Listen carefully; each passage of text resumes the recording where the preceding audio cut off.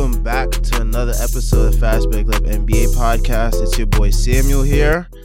I am back after taking like a month-long hiatus for school-related reasons. I had to finish up college. I was doing student teaching, so your boy finally done with that. Finally graduated, so I'm back in the NBA content creating world, trying to put out whatever I can with whatever's going on in the NBA these days. And with me today, I got my guy Cam. Cam, say what's up to the people. Yo, what's good? All right. Before we keep going, we want to let the people know where they can find you at. You can find me on Twitter, Cam Deloach6, CamDeloatch. You can find me on Instagram at c.deloach, C.Deloatch. All right, so let's get into this NBA talk. This NBA season probably takes the cake from even last season as the weirdest season that we've had, and that's even including like the bubble and like that whole like what was it, like 6 month break in between whatever that happened. Yeah, yeah. But yeah, I think this season takes the cake as one of the weirder seasons in the league. I mean, just the like sheer amount of COVID absences that we're seeing, along with like players that we're seeing get signed to deals that we probably didn't expect to see get signed ever again. Like you have Joe Johnson on like 10-day contract with the Celtics. Yeah. You got Brandon Knight. He's with the Mavericks. He just entered into protocol, sadly. You got Kenneth Faried. He ended up back with the Nuggets G League team just today. So Just saw like, that too. yeah, like you're just seeing all these weird signings of guys that like you probably didn't expect to ever see play an NBA game again, but here they are amidst all these COVID absences. And I think it's been like a pretty nice opportunity for some of these guys to showcase that they still can play in the league, because they're not just coming in and like just sitting on the bench or whatever. A lot of these guys are coming in and actually making an impact.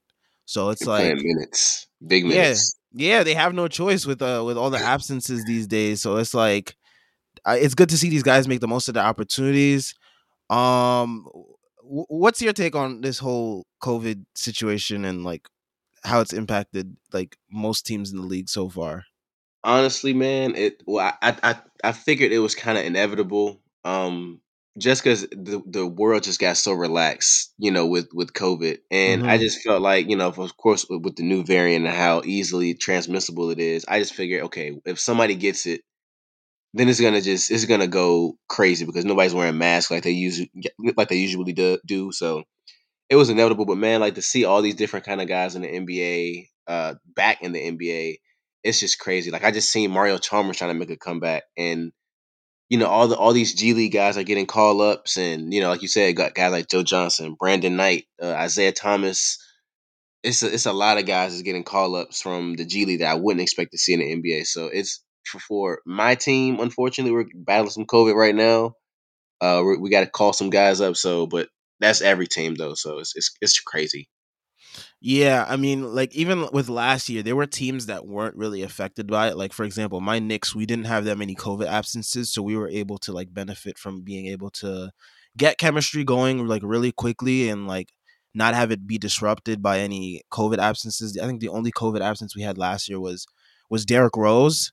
Hmm. So yeah, it's been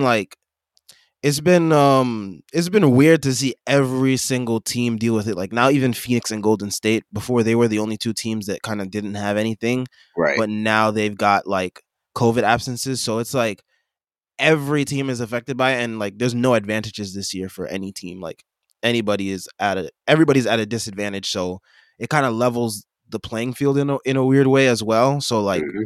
no teams have advantages like they did last year and even in the bubble. So it's like it's going to be very interesting to see how this plays out for the rest of the year. I mean, besides the G League guys, I think even some guys on like the regular rosters have been able to take advantage of not only just COVID absences but like injuries in general. Hmm. First guy I want to talk about though is Kemba on the Knicks. He was out of the rotation.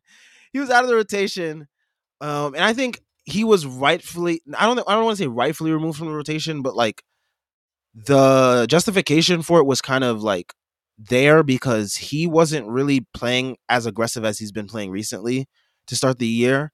Hmm. And if Kemba's not aggressive, like it kind of defeats the purpose of having him on the court because like Exactly. Yeah. There's no point of having a facilitating point guard like that. It was just not taking shots, not aggressive when you already got all these other guys on the court that, can't really score as efficiently as y'all got on the roster. No offense.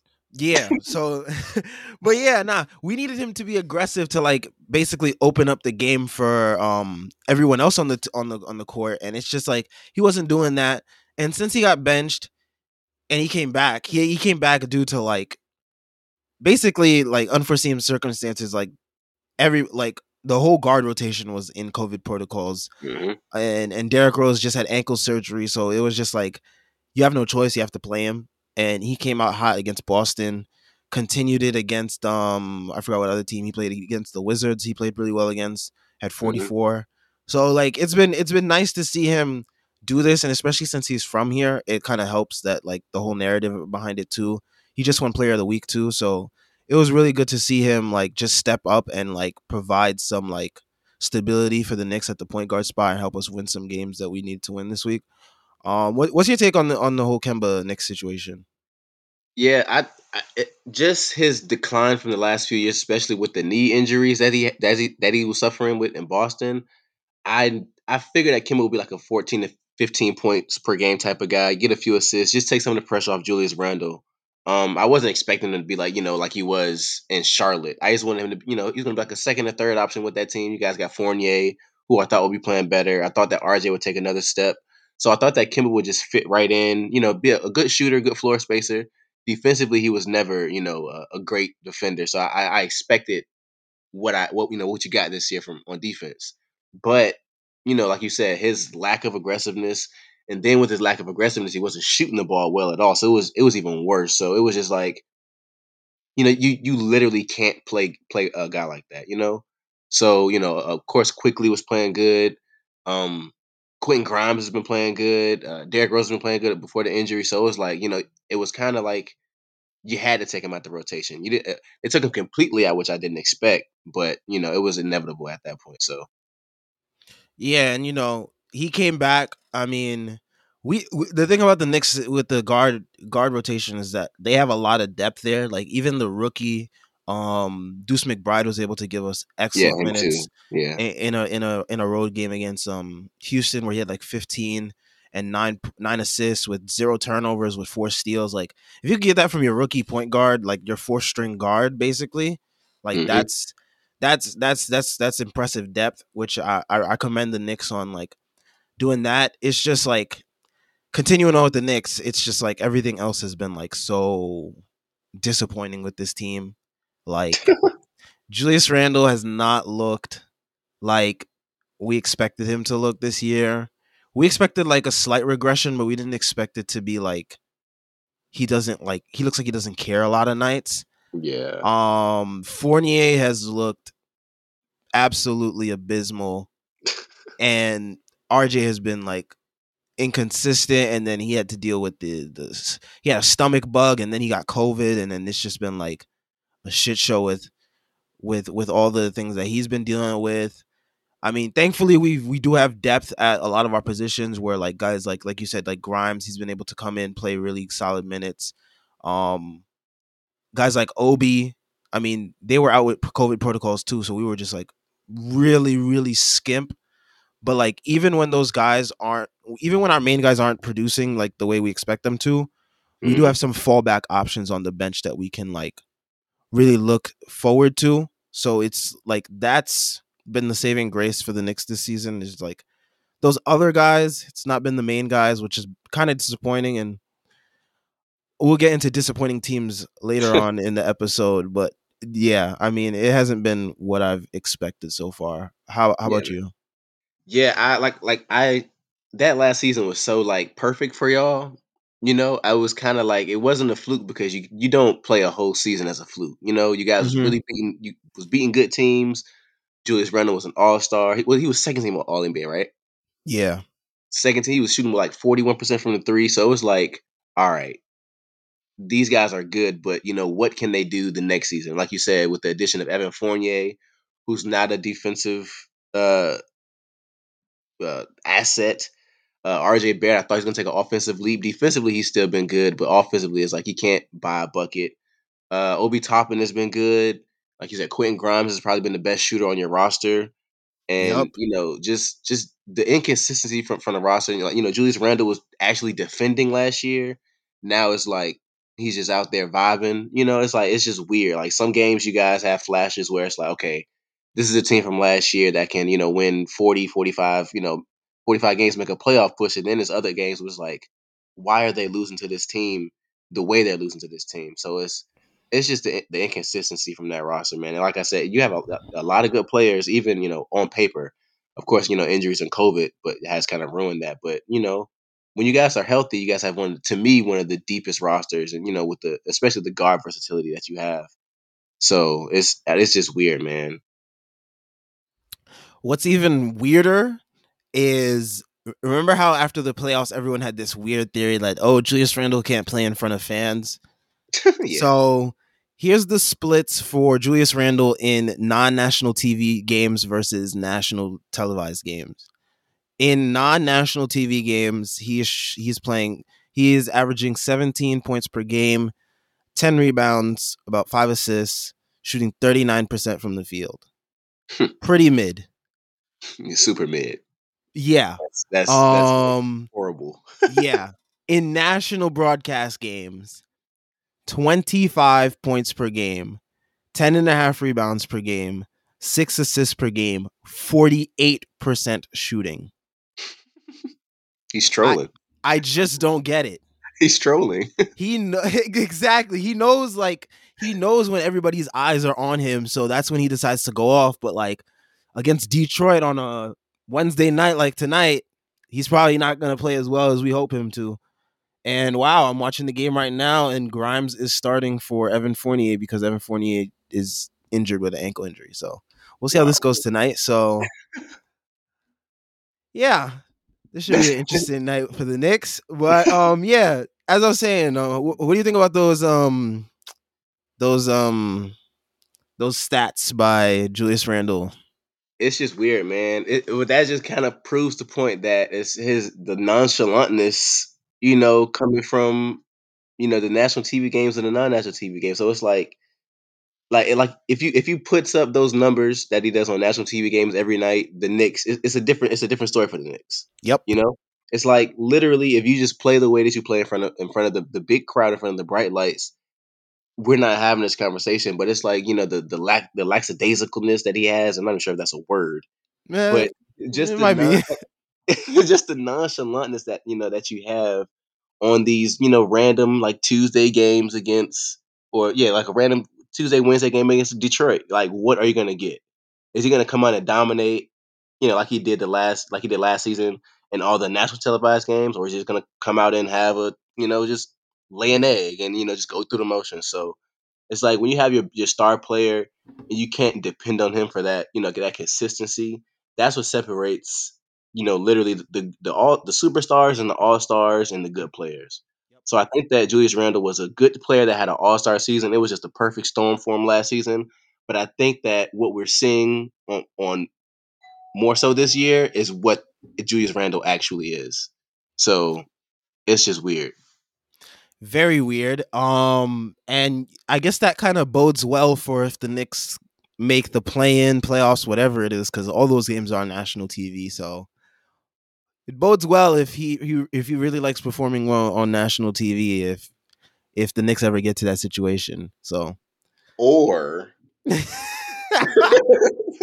or is he just gonna be regular repeat of Julius last Randle year. when you get to that spot? Yeah, like that. Yeah, that was kind of miserable to see him go through that against in the playoffs. I was like, dang, like Yeah, literally, like how did you turn into literally the opposite of what you was? It's like it was, yeah, it was nasty to watch. it was. And as a fan of the team, it was even probably worse for me Oh than it yeah, was for like the casual watcher. yeah. But other guys that have stepped up that I've noticed around the league step up in the midst of injury, COVID, whatever it is. Um, your two guys on your team, Gabe Vincent and Max Struess. Tell Yes, me about yes, those yes, two yes. guys. Man, Gabe Vincent has been a revelation for my team, man, especially with the absence of Kyle Lowry. He's just a solid guard, man. He shoots the ball well, he defends, he makes the right pass. And it's like, we have a lot of guys on that roster, with the absence of Jimmy and Bam, we just have a lot of guys that know their role and just play their role super good. So with Max Struess, he's actually been playing better than Duncan Robinson this year, who is probably one of the best shooters in the NBA. And he's just been lights out. So of course he's out with COVID protocol right now, but he has been putting consistent numbers up for us. This month he had 32 against Orlando. He had 24 against Detroit. He had 26 against Detroit again, and he's been shooting the lights out the ball. So he's like, and but for those guys, that's exactly what we need for the playoffs because last year we didn't have that depth off the bench like we thought we did. So when you get guys like Jimmy back, and when you get guys like Bam and PJ Tucker and Kyle Lowry and Victor Oladipo, if something isn't going for one of those guys, you still got a decent role player who isn't who hasn't been playing minutes. These guys have been playing big minutes in some big games. So it's a winning basketball. It's not like we're losing. We're winning games. So those guys have been super good for us, man. So I'm excited to see it. Yeah, it looks like you guys found some depth that like a lot of people kind of knock the Heat on not having for in the Right. offseason, Yeah. myself Like included. I saw the yeah. roster and I was like, this is not really this is a really top heavy roster, but like it's like a blessing in disguise. The COVID protocols and the injuries, they kind of allowed you guys to see what else you guys have on the roster and like see who can like really make a name to stay on the team. So Right. Yeah. And like I said, and these guys, they didn't play any minutes in the playoffs last year. And like you said, COVID has been a blessing and a curse. So, they're playing winning basketball. Another guy is Tyler Hero, who's been absolutely killing it this year. So, it's going to be really good to see, because of course we don't have big names off the bench. These guys are like G League guys, undrafted guys. hmm So to see these guys, especially when we back at full strength with Jimmy and Bam, and hopefully Victor Oladipo comes back himself, and Kyle Lowry, and we haven't even seen Markieff Morris since freaking I don't even know when, bro. Since like the last 20 games. So and even Yurtseven has been playing really good. So we have a lot of guys out, man. But like I said, the guys that has been playing, have been stepping up mightily. Yeah, shout out Yurtseven. He made me some money yesterday. I bet on him for a double double. So, guys is always good in my book when they make me some bread. Oh But man. moving on from guys that have stepped up in COVID absences and just injuries in general. Hate to say this name. I'm not even gonna say the name. Number 6 on Dallas and Jalen Brunson. They've played. They've played really well. They played really well in the Luca absences as well as like just like COVID protocol absences as well. They've picked up the slack and been the main two guys for Dallas. As well as another former Nick, Frank Ntilikina. He's played really well as well. Just playing defense, playing great defense, shooting the three when he can. And that's all you really want from role guys when they step up. So it's probably been really encouraging for Dallas fans, I guess, to see that their guys can play well without like Luca and Tim Right. Hardaway. Um, because it's gonna be very interesting to see how the Mavs try to mesh the styles of play because there's a different style of play they play when Luca is out there, the ball's in his Exactly. hands more Yes. and stuff like that. So it's gonna be interesting to see if they let Jalen Brunson get more on ball reps since he's shown that he can handle it and Mhm. like give Porzingis more touches and give him the ball where he wants the ball as well. So I Right. mean, And Jason Kidd has kind of unlocked Chris Tingus Pingus. I'm not gonna say his name is either because I don't like him. No, I'm playing. I don't have anything against him. But Jason Kidd has definitely unlocked Chris Porzingis in his post game. So it's going to be really good to see how if when the Mavericks later on in the season, if they aren't so Luca centric and they can give the ball to Jalen Brunson for a few minutes and have Luca play off the ball, even though it's not going to happen. But just the idea of it is going to be nice. And Chris Porzingis has been more efficient in the post, which we've been begging him since he's came into the NBA, to just be more efficient in the post because he's 7'3". It shouldn't be that hard. So to see him finally get some post touches and score with it is going to be really important for Dallas going through the season. With Porzingis, the post touches, I think the thing with him why he didn't get more post touches is um even in New York he struggled. This it's just his body. He's weak. Like his body's just weak. So Yeah, like yeah, his lower body, like he never really worked on that, getting it stronger all yeah, these years. And the knee injuries definitely don't help. The lower body extremity injuries right. don't help. So it's been a struggle for him to do that his whole career, and the injuries Yeah, have just made it worse. So I just wanted him to just get that, just a little hook, a little, right hook, not a Kareem hook shot, but a baby hook, man. Just turn around and shoot over a guy sometimes because he loves yeah. that fadeaway jump shot and the step back. I just wanted him to, like when he gets those smaller guys on the post, just literally one dribble, hook, baby hook. You know what I'm saying?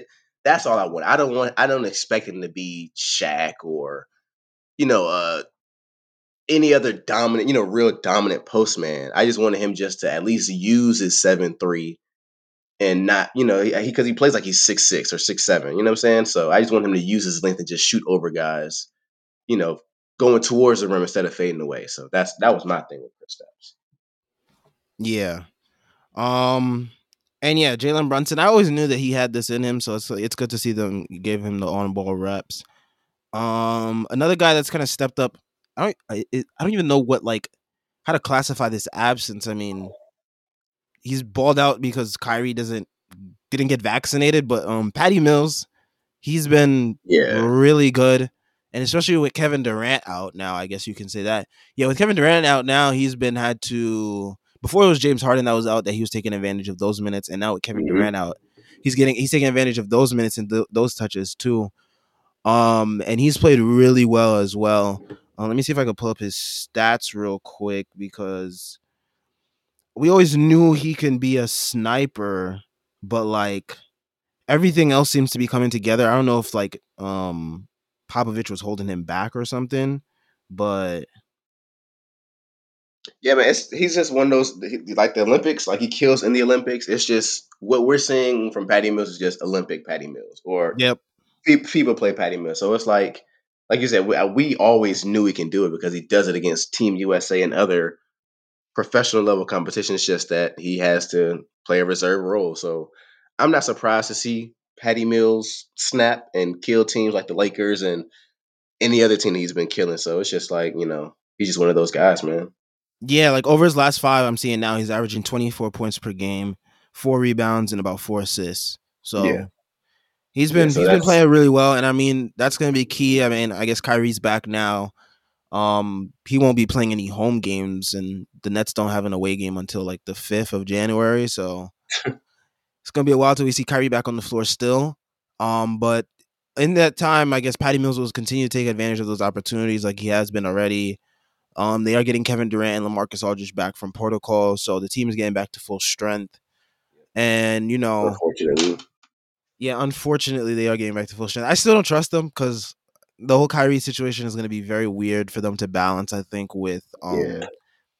by game situation, it's going to be weird when when you're going on the road, and then he's being inserted back in the lineup versus Yeah. like when he comes back home, you have to take him out of And the lineup and you have to yeah. change everything schematically. It's like Right. it's going to be so weird, and if they get it done, kudos to them. But I just don't see it happening. Yeah. Me neither. Like you said, in theory, they're going to be super tough to deal with, especially when you got all three of those guys clicking. They're gonna win some games, especially on the road. They're gonna be a good road team because we got those three players plus Patty Mills, and if Lamarcus Aldridge can step up, and if Blake Griffin can play and step up, and those guys, it's gonna be scary. But like you said, they aren't playing the rest of the season at away. So like you said, the change up schematically, defensive schemes, minutes, rotations, plus dealing with COVID is gonna be. If they can win a championship through all of that, then I mean, hey. Yeah, I mean, yep, kudos to them. Um, Moving on, another group of guys that have played pretty well, or at least one guy is Josh Hart on the Pelicans. I saw his stats the other day, like over like the past couple games, due to like just like Brandon Ingram and like I guess just more opportunity. He's been killing it too. Let me see if I can pull these up real quick. It's not coming up. But I saw he was averaging about like 24 points per game. Yep, over his last 3 games, about 24 points per game, about 7 rebounds, about 5 assists, 2.3 steals per game, shooting 65% from the field and 50% from three.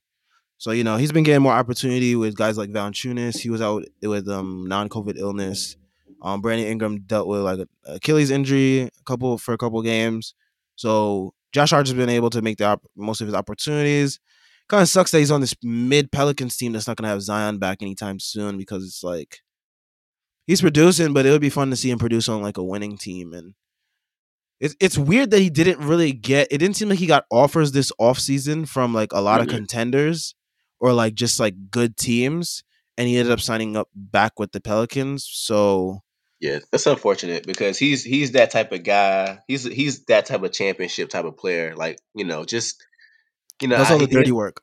Yeah, there's been games where he has like 2 3 points and like 15 rebounds. You know what I'm saying? That's like ridiculous. And he's not a horrible shooter to where you can just sag off of him. But Yep. he just like you said, he just makes winning plays. He plays defense. He rebounds.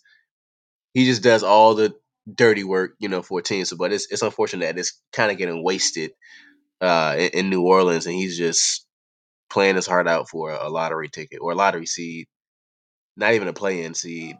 Yep. So it's just yeah. So, but yeah, I would take him in Miami any day. So Yeah, I think some Knicks fans, they wanted him here to replace to kind of play that Reggie Bullock role that we kind of like wanted that we kind of took like Fournier instead to play, not Reggie Bullock's role on defense, but like Reggie. offensively, yeah, Yeah, space the offensively we wanted floor, him. make a couple shots. Yeah, Yeah, but we didn't go that route, and I guess some Knicks fans, they probably would like Josh Hart right now instead of Evan Fournier, especially the contracts and the way they're playing and just. yeah. But moving on to I guess, yeah, let's injury news, I guess, briefly before we get into this next thing. It kind of leads into the next thing. We do got the Cavs. Ricky Rubio tore his ACL last night. Sucks for him, sucks for the Cavs. The Cavs were one of the surprising teams in the East, and that was partially due to Ricky Rubio helping out Darius Garland in the backcourt there. He's been really solid for them. And with Garland in protocols and now Rubio out, their guard play is really going to struggle, because I don't really know who else is on the team. I Yeah, think I it's like literally can't name I think anybody it's else. Kevin Pangos, and like, sorry, I don't know who that was. I think he used to play for Arizona's college basketball team a couple years ago. But yeah, other than that, I mean, it's gonna be tough for. I mean, the Cavs, they already got Colin Sexton out. Now they got Josh Hart out, and not Josh Rubio. Hart, Ricky Rubio out. Maybe they should look into getting like a Josh Hart to like to be on the wing for them, because I know they do need wing help as well. But Yeah, it's gonna this be is the interesting to see time what they do to shore up the guard play they're about to put behind the ball Garland. in Isaac Okoro's hands. I mean, hey, I mean, you got to see what you're working with on your Got to roster experiment. first. But no, man, like I really do like that Cavs roster, especially at full strength. With the three big lineups with Jared Allen, Mobley, and Markkinen. That's a great lineup, and then Garland has been playing at a nearly all. You can make the case he's an all star this year. I wouldn't say so, but yeah, man, it just sucks for that roster because it's like they were playing so good, and then everything just went downhill super fast. So I mean, so it's just unfortunate. And then Rubio was having like what he had like 27, 13, and 9 or something before he went out with the injury. So Yeah. it's crazy how we having that great game and then but that's injuries, man. Yep, that is the life in the NBA. I mean, they could probably use one of these G League call up guys, or like one of these older vets that everyone is clamoring for. I don't even know who Yeah, I at don't this even know who's point. available anymore because everybody got signed. Yeah, maybe they call up Mario Chalmers. I don't even know at this point. They call Mario But Chalmers, man. It's gonna be a point guard battle with him and Garland in the backcourt. I'm letting you know. I'm letting you know now. But yeah, speaking of injury news, also Paul George a couple days ago they revealed that he has like a torn ligament, I think, in his elbow. He'll be evaluated in like, it was like 3 or 4 weeks or something like that. In the meantime, the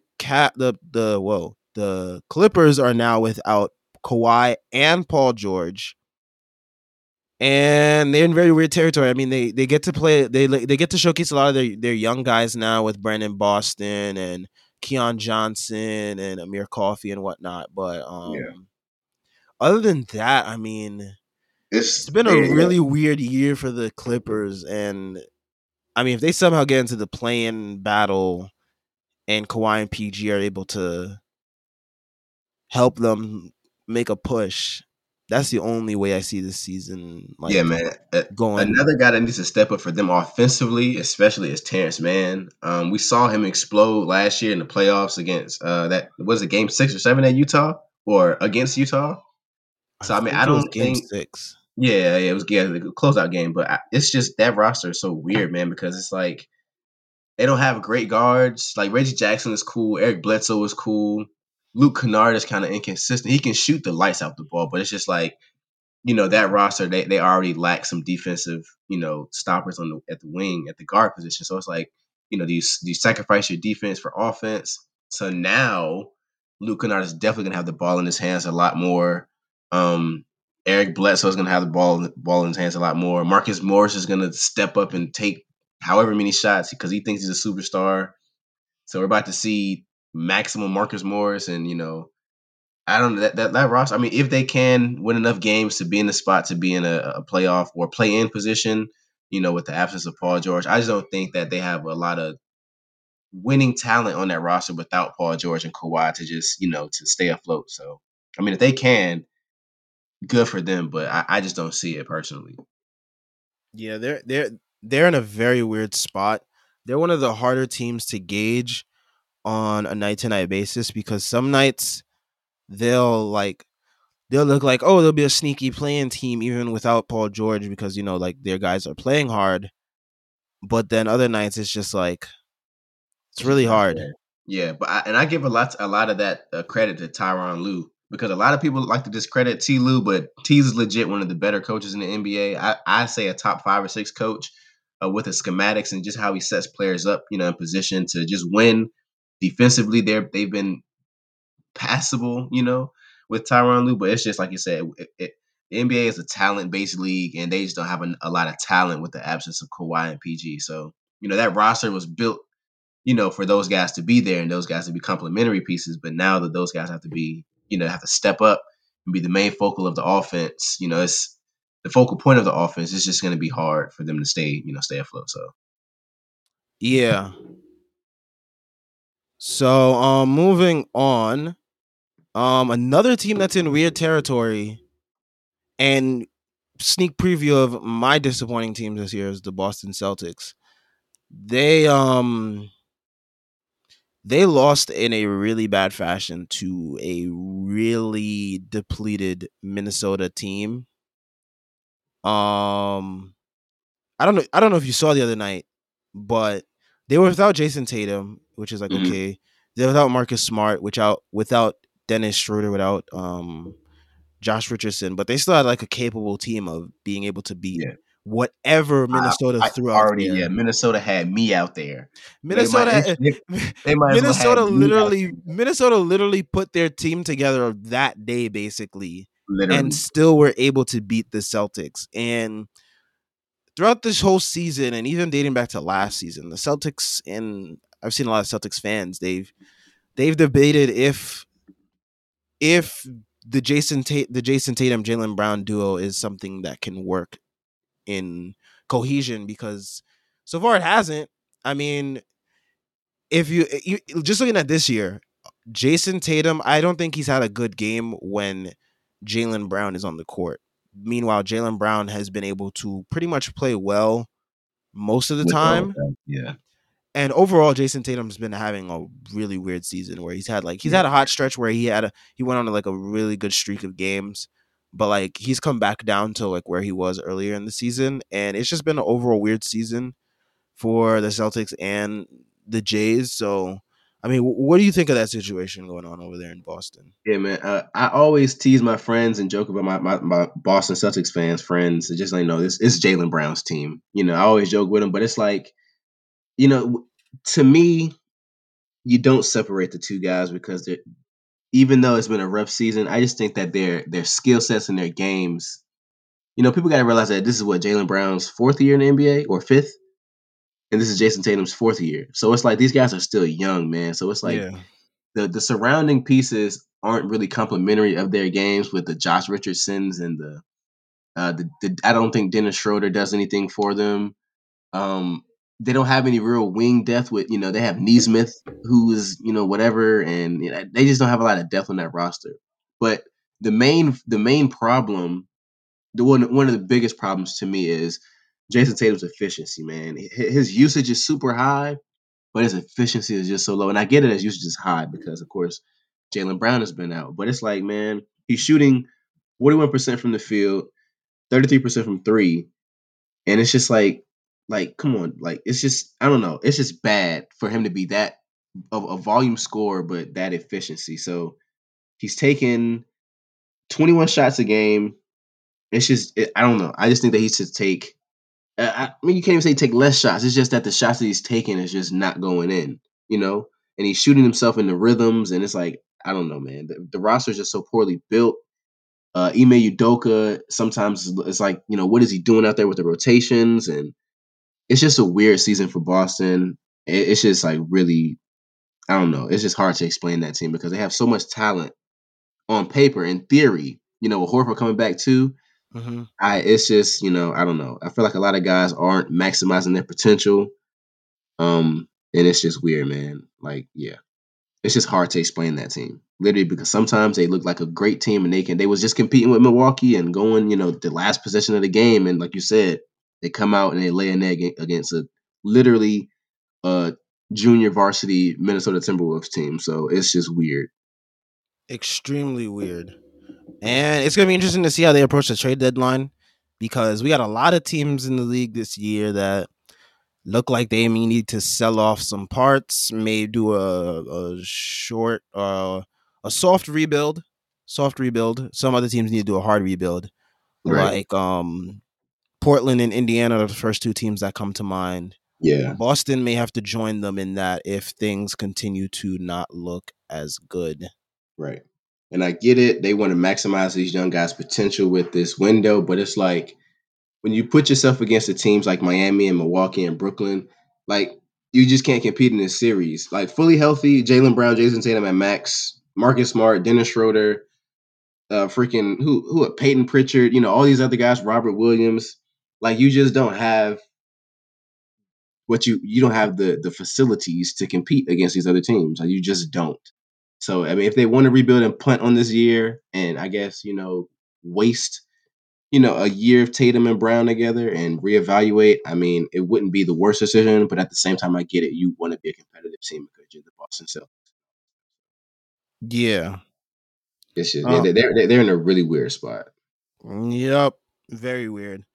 So, yearly tradition on the podcast is always talking about the Christmas Day games. So let's get into at least three of them. I mean, it was at this point, it was like a couple of days ago, not even a couple of days ago. It's like 4 or 5 days ago at this point. But Mhm.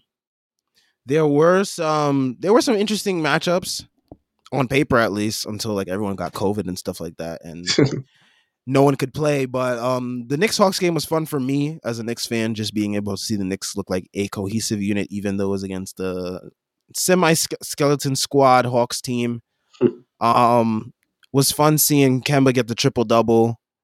Um, also fun seeing Obi do the between the legs dunk again. This time in a win. But yeah, other than that, I mean, that game was pretty much a blowout. Other than that, which was enjoyable for me as a Knicks fan. I don't know if anyone else enjoyed that game. I don't know if anyone else really enjoyed that game. How did you feel about that game? Did you watch it? Yeah, it was cool. It was cool to see Kimba get that triple double. Like I said, the Hawks really didn't have much to put on the floor.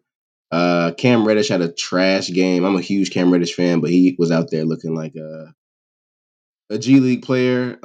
It was nasty to watch. Like the Obi was cool. Julius Randle had a great game. Q Because it was on Grimes had a really national good. TV. Yeah, touche. And Evan Fournier actually looked like an NBA player too. So it was cool. I got to see my hometown guy, even though it was in about 30 seconds of play. Cat Barber coming to the game for the Hawks, get a quick assist. But it was cool, man. Well, like I said, it was just like a weird game. Kimba got the triple double. It wasn't like a super impressive triple double. It was one of those, you know, triple doubles. Trying to discredit Yeah, him. I'm gonna discredit him regardless. But no, it was cool. Like the highlight of the game, of course, was Obi's between the legs dunk in game in a win. The last time he did was against Indiana, right? And you guys ended up yeah, losing by we like what? Yeah, lost. Yeah, yeah. So badly. yeah, man. So it was cool. It was a nice appetizer for the ensuing Christmas games that we saw. Yeah.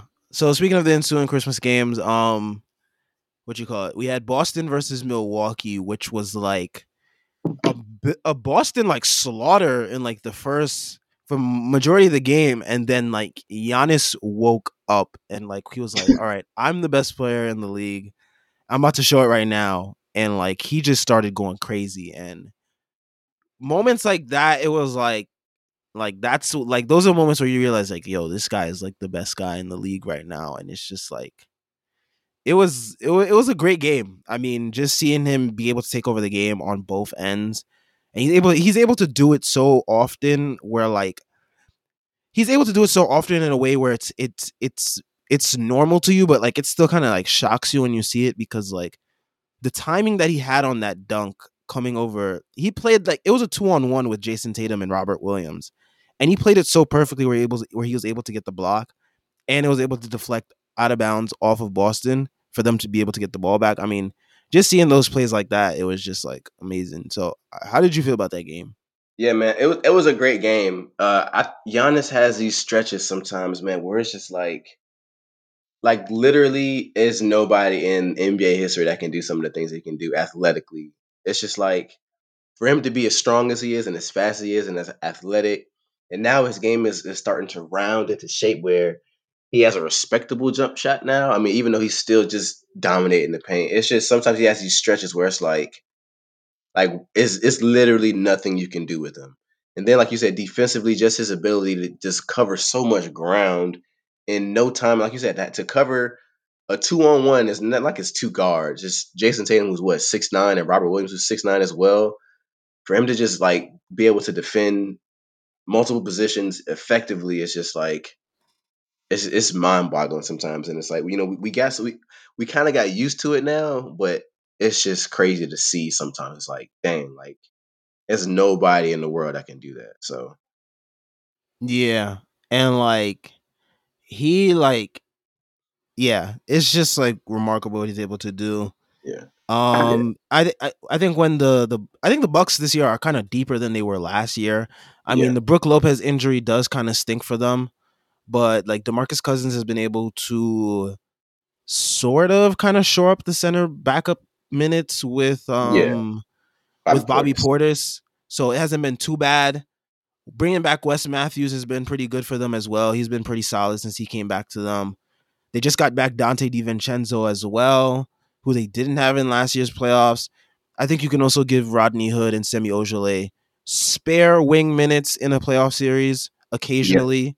So they really have more depth than they did last year because they were giving like the nastiest like minutes in the playoffs last year, and it yeah, was which is just horrible. like so Yeah, being able to like not have to play him until like garbage time for real this year in the playoffs is going to be really key for them being able to repeat. And like we've seen the stats with them this year with when the big three plays, I think they haven't played that often together, but when they do, we beat him. they Just to say that, I just want to. We but other than y'all, you and like I think some other team are like the only two teams to have beat them when they're at full strength. So yeah, I mean that's just a and testament to like how good those three are and like how deep they are when those three are playing. And yeah, and two things. First of all, I don't think Chris Middleton hasn't been playing to the level that he was oh, of last year. course not. He's been super poop.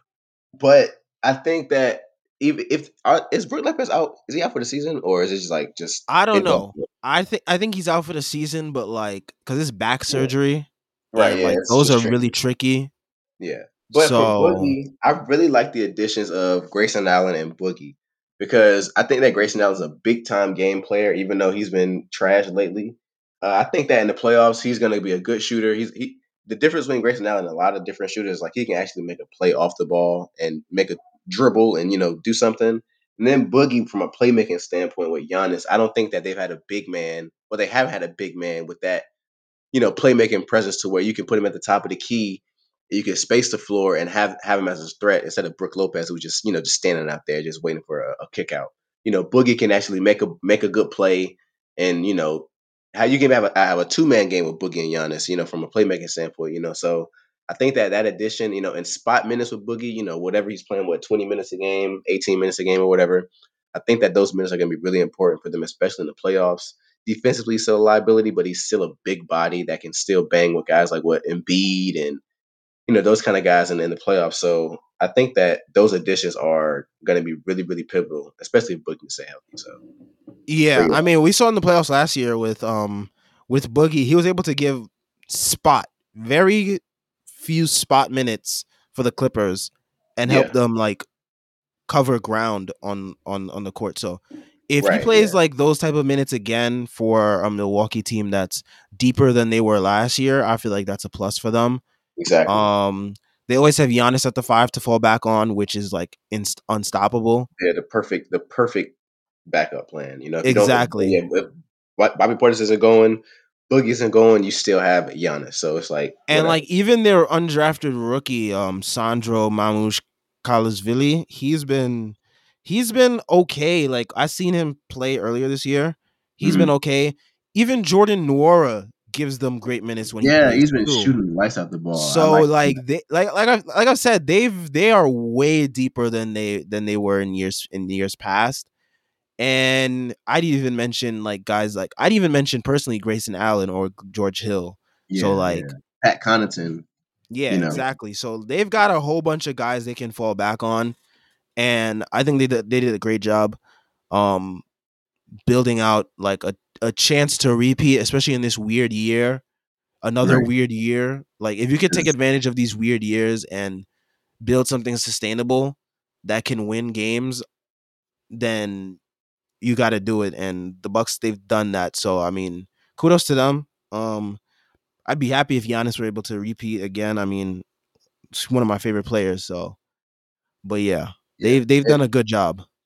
it's all right because once he runs into Bam and Jimmy again, we're gonna have a different story. So I it is mean, what it is, he though. ran into y'all last year, and it was a Hey problem man, for him, but it we had we wasn't a had problem for everyone else. man, we had freaking Duncan Robinson switched out on Giannis sometimes. Man, that is not good. That was not a recipe for winning. So hey, man, we're better tooled. But anyways, I digress. Nah, the thing is, Giannis didn't even look good in that series. That's the thing. He didn't look good in that series, but he was able to have guys like Bryn Forbes and stuff to fall back on. And when you replace Bryn Forbes Yeah. with like Grayson Allen, George Hill, Jordan Nwora, then like you have the same recipe for success. Basically, it's just a matter if guys are gonna hit their shots, and Wesley Matthews too. Too. Yeah, yeah. What? Because he last year he was literally a cadaver on the court. He was just Well, a body. He playing was with the Lakers, you lose your talent when you're an literally, elite yeah. shooter. It, So it, it literally does. So he was out there for cardio. He wasn't playing defense. Like he was getting cooked. So it was like he was just out there just vibing for vibing. real. Yep, Super vibing. vibes. Yep. Super vibes. But yeah, man, the Bucks are. I think that even with Brooklyn healthy, I do think that the Bucks just have a little bit more to offer in the East. I think they're the favorite to come out the East, all by Yeah. itself.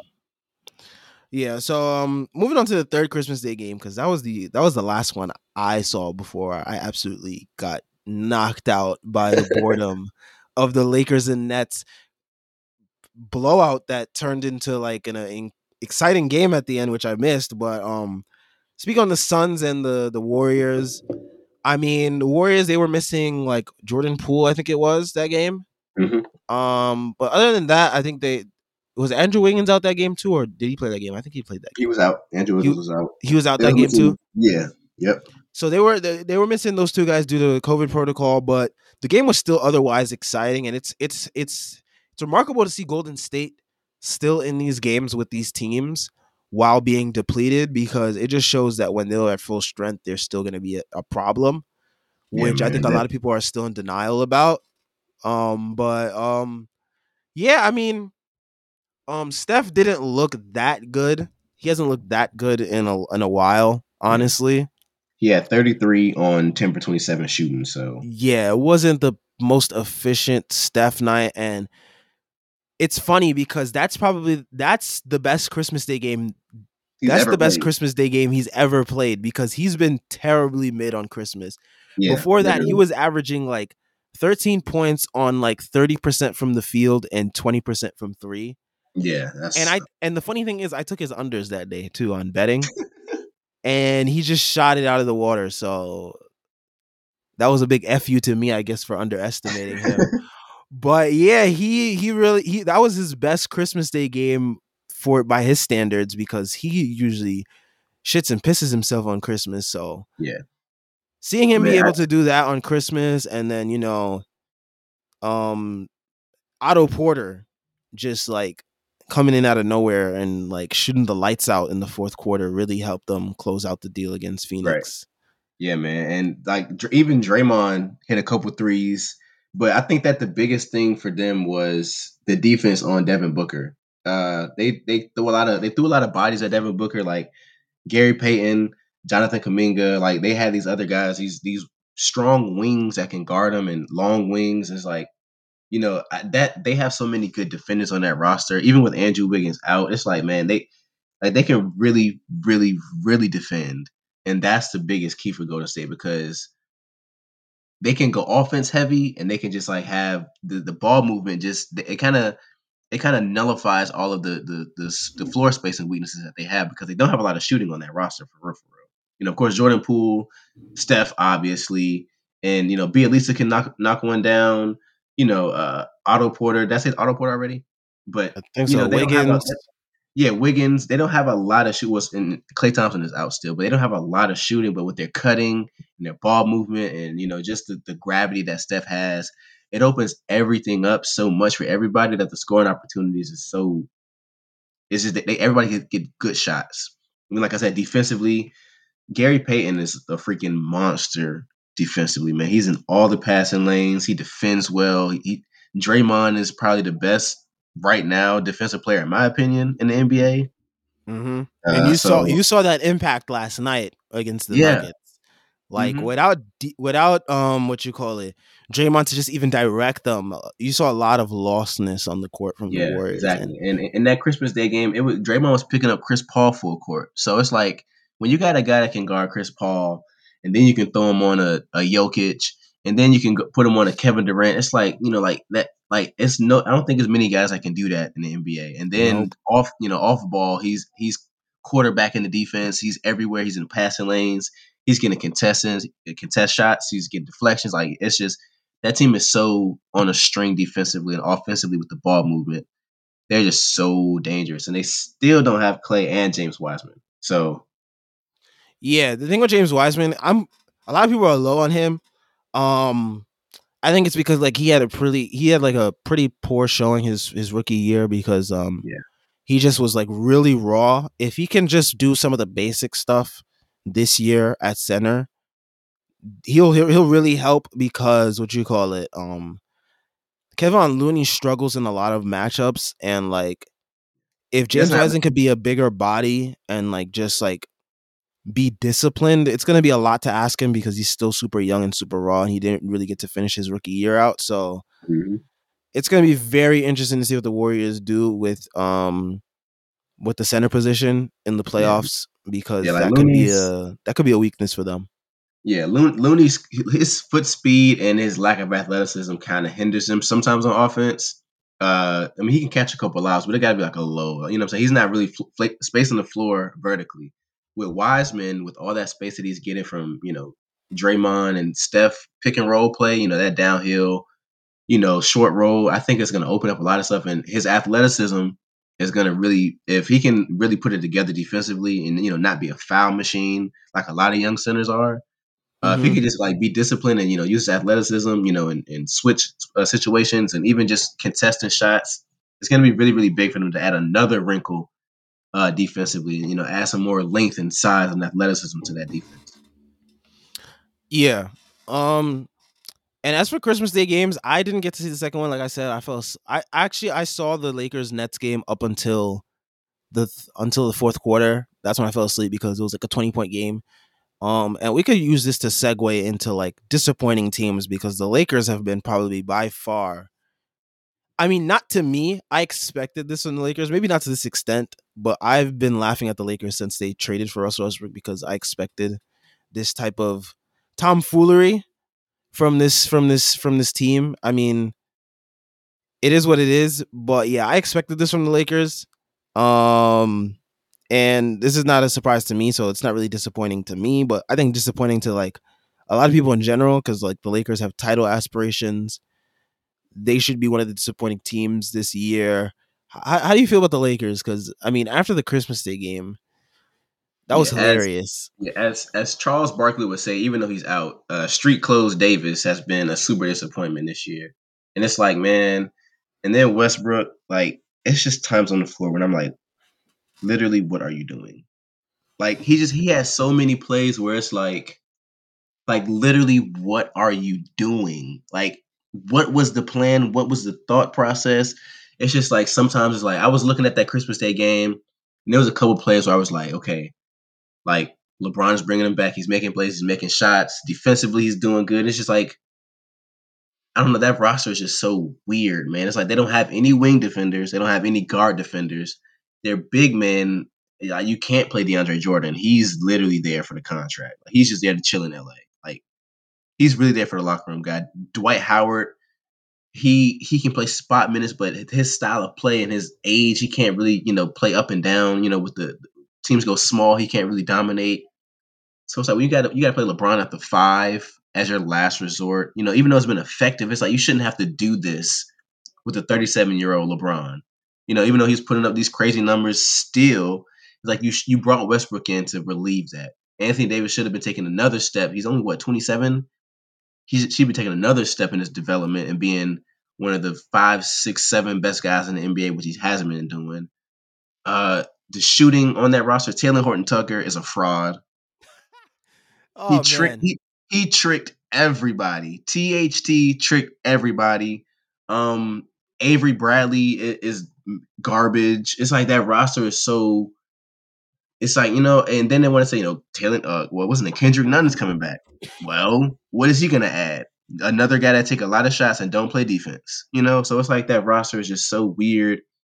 And it's like LeBron is carrying it so much when he shouldn't have to. And it's like Westbrook is just literally like Westbrook. yeah, it's like every one good play is 3 bad ones. So Yep. it's like literally he has been good for taking some pressure off LeBron, and he's still a good playmaker, and LeBron has been getting a lot of easy looks. But it's like with every assist that Westbrook has, it's a bad turnover or a bad defensive play. So it's like it's like more good than bad from that roster from everybody besides LeBron. So Yeah, LeBron I had to didn't play expect. center last night. Yeah, start at center. He's been playing small ball center, in spot minutes, but he had to start at center. That's like That's an indictment it's on just Anthony Davis and the whole roster construction yeah, as a man. It's whole. just yeah. So it's yeah, man. I It's just I weird. I had tweets since like the beginning of not even I've In the had tweets draft, not even in the drafts on the timeline. They're on the timeline. I said the Lakers are going to be a second round exit. That at this point may be even generous to them at this point. they're a playing team right now, bro. They're a They're a playing playing team. team, and calling them a second round out was being so generous to them. I did not expect it to be this bad. I expected it to be bad, but not this bad. This is just hilariously bad. Because Yeah, like it's I foresaw the Anthony Davis yearly injury. He's gonna be out like what 3 to 4 weeks or something with some nagging injury. It's always something with him. Westbrook, it's always the same cycle. He's bad, then he's good, then he's bad again. Oh no, we didn't see this coming. And like it's like so predictable with this team. And I knew they were gonna. I knew that the fans were gonna be like, oh, but we have this guy and this guy and this guy. This year it's THT, Kendrick Nunn, and Trevor Ariza. All of them are Played one garbage. game. He played one game and went out with COVID again, and he can't even move laterally. He was out there cone, like, just a cone. He made a few shots the game he played, but he was out there Yeah. like a cone. But other than that, like THT is garbage. I'm so tired of seeing Lakers fans throw him in every single trade. I saw a post the other day. It was yesterday actually. That what you call it? They were saying someone was saying he could be Drew Holiday. It's like, bro, Drew Holiday was like all-star by his 4th year. THT is Yeah, probably gonna be like serving up water to dudes on the sideline in his 4th year. he Like, needs to be in South Bay. He needs to be on the South Bay Lakers with Mac McClung and all those other guys. He and they needs to had be the in the league. and they had the nerve to say that, oh, he didn't need summer league reps because he's too good or whatever it was. Like, my God, this team is like so they are so unaware, and it's so hilarious to see them fail. And it's like I saw it coming, and like I mean, I just don't know what they do. Like for them this year, Stanley Johnson, who has been a hardship signing, he's probably been one of their most consistent guys since they got him, and that's Yes, hilarious to see. that's a shame. Yeah, and it's It's like it's he's what they needed because he is a wing that can defend and like literally he's a big that's body and all. like that's what they needed. And the front office, I guess they didn't think they needed wings when they were filling out the roster. I guess they thought like Trevor Ariza was enough and that's it. So Wayne Ellington, like what? Like, come on, bro. But another thing, Westbrook has been so bad. Back to this bum. Did you know that he missed 11 shots in the restricted area against the Nets? yep, I saw that stat and Do I you think know that was how hard it is to miss 11 shots in the restricted area it's as not an that hard for him athletic because he did it before a couple years before he broke his own yeah, record for that. bro? I don't know if it's anybody in the NBA that athletic to miss 11 shots within 3 feet of the basket. I think with him though, he's just like he's lost what you call it, some of that athletic burst and Yeah, like he's still when athletic, but he's not as athletic as what he yeah, was. and when you lose it, when you're already not a good shooter and not a good decision maker, it just makes everything that much worse. Yeah, man. And I mean, it just turned out exactly how I expected it to be. I mean, there's still time for them to turn the season around, but like Free at this LeBron. point in the season, you kind of are what you are. And like It's barring 37, 38 games into the season. It's not like it's game 10, 15. No, we're yeah, and we're like almost we're almost halfway through the season. yeah, and barring some major trade, this is kind of like what the roster is going to look like for the rest of the year. So any I mean, improvement is going to have to come from in-house. So and like I don't really unless see how much better things get for them in-house. So I'm willing to trade, I can propose this trade right now. I'm not sure if Pat and Pelinka is going to do it, but I'm willing to trade Duncan Robinson, Tyler Hero, couple picks. I'll even throw in KZ for LeBron. At this point, the Lakers need to blow it up anyway, so they're not going to waste LeBron's last 2 good years of basketball. He's freaking 40 years old. They're not going to waste it. So come back home, Bron. if any home he's going back to, it would be Cleveland at this point because Yeah, honestly, yeah, two they weeks look ago at that would have actually been a good situation. 2 weeks ago, but now whole roster depleted right now. But yeah, yeah. Um and like some other disappointing teams. We kind of spoke about my Knicks already. They're one of the disappointing teams, especially to me, because I was super high on the additions that we made this year. And I just thought, build off last year, get better, internal improvements with like talent just improving internally, getting guys that fit what you needed badly. So, I just thought that that's what was going to happen. Um, and what you call it, the Hawks, they're another disappointing team. A lot of people had them as a top 3 team um in the yeah, East. that's a bad roster, man. Well, it's not even a bad roster. It's just that they're just I don't know. It's like the whole Trey Young situation was cool. I mean, it was bad at the beginning of the season. That was cool, but then all the injuries, and it's just like I don't know. The what's his name? DeAndre Hunter going out. Yeah, that whole expectation of them being a 3 seed. I didn't, unless I got receipts on Twitter, and you can call me out. But I didn't expect them to be as good as they were last year and make a Eastern Conference Finals push again.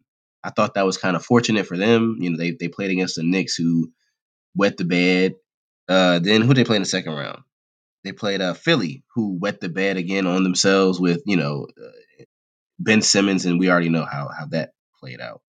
But I just don't think that roster was built for another you know deep playoff run. So Yeah, I said last year that last year was their peak yep, because that was a lightning in a bottle. yep, you got to take advantage of they took advantage of the moment that presented themselves to them, and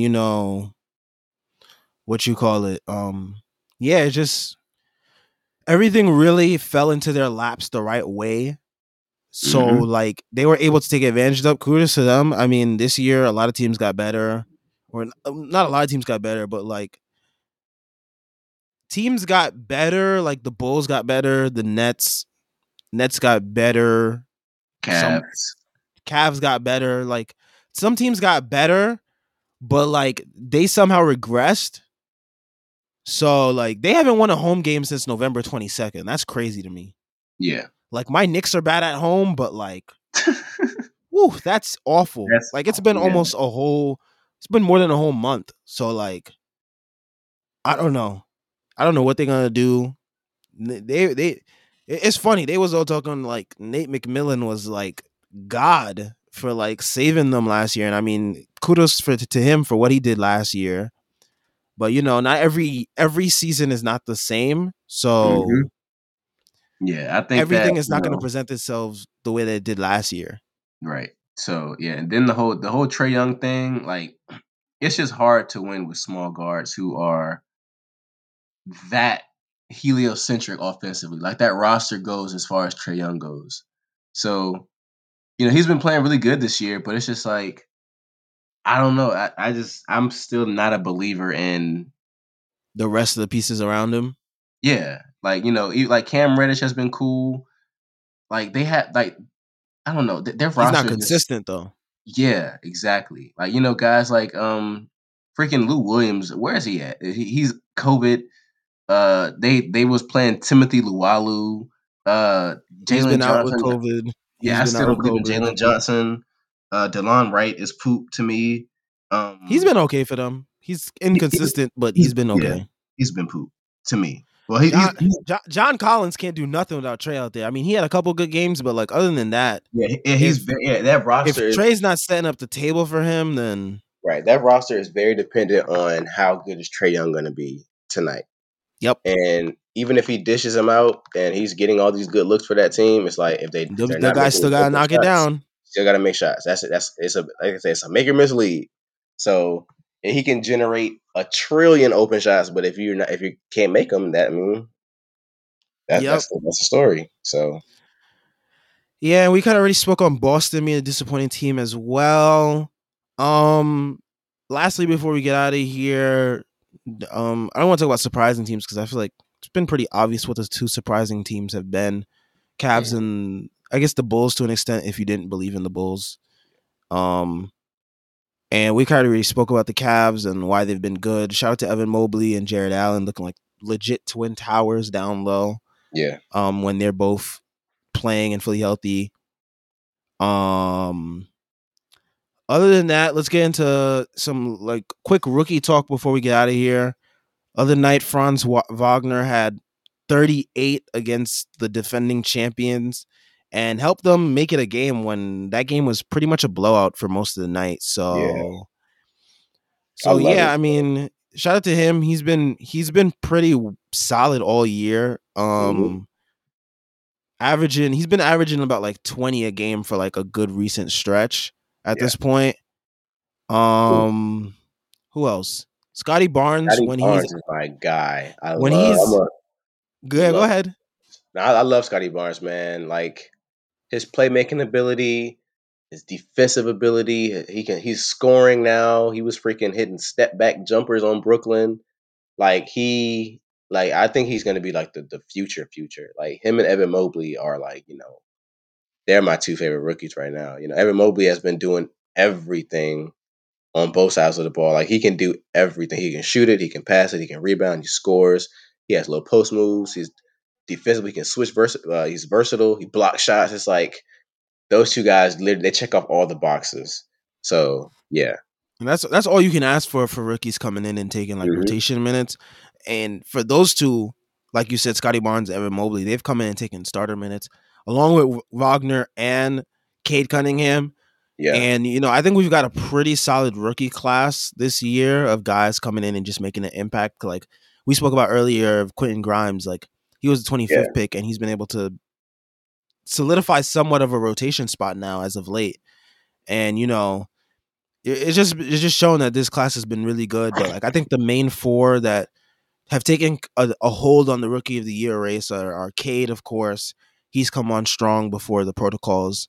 Evan Mobley was pretty much like a pretty solid reason of why the Cavs were so successful before he got into protocols as well. Same with Scotty Barnes. Wagner has avoided protocols for the most part, and he's been able to still ball out. So, but other than that, it's been like a pretty good rookie class. For me personally, if I had to pick a Rookie of the Year, it would probably be Evan Mobley, just because I know this isn't usually a factor in like picking Rookie of the Year, but just his impact on winning. Yeah. So yeah, his number and his game is so like it's just versatile, man. For him to like be doing the things that he is as a big, because the learning curve for bigs is always it takes a couple of years, but to see him this good, and I think that the Jarrett Allen next to him has been very, very beneficial, so he doesn't have to guard like the Embiids and the Jokic and the other dominant big men in the NBA. So I feel like that has been really beneficial, so we can like kind of coast on the on the fours or the threes or whatever. So yeah, like you said, they have been winning with Mobley. Yeah. So yeah, I mean, usually that's not a factor in like Rookie of the Year, but I feel like this year it should be really take it into account, just because you don't really see a rookie come in and really like dominate both sides the way he has and impact winning the way he does.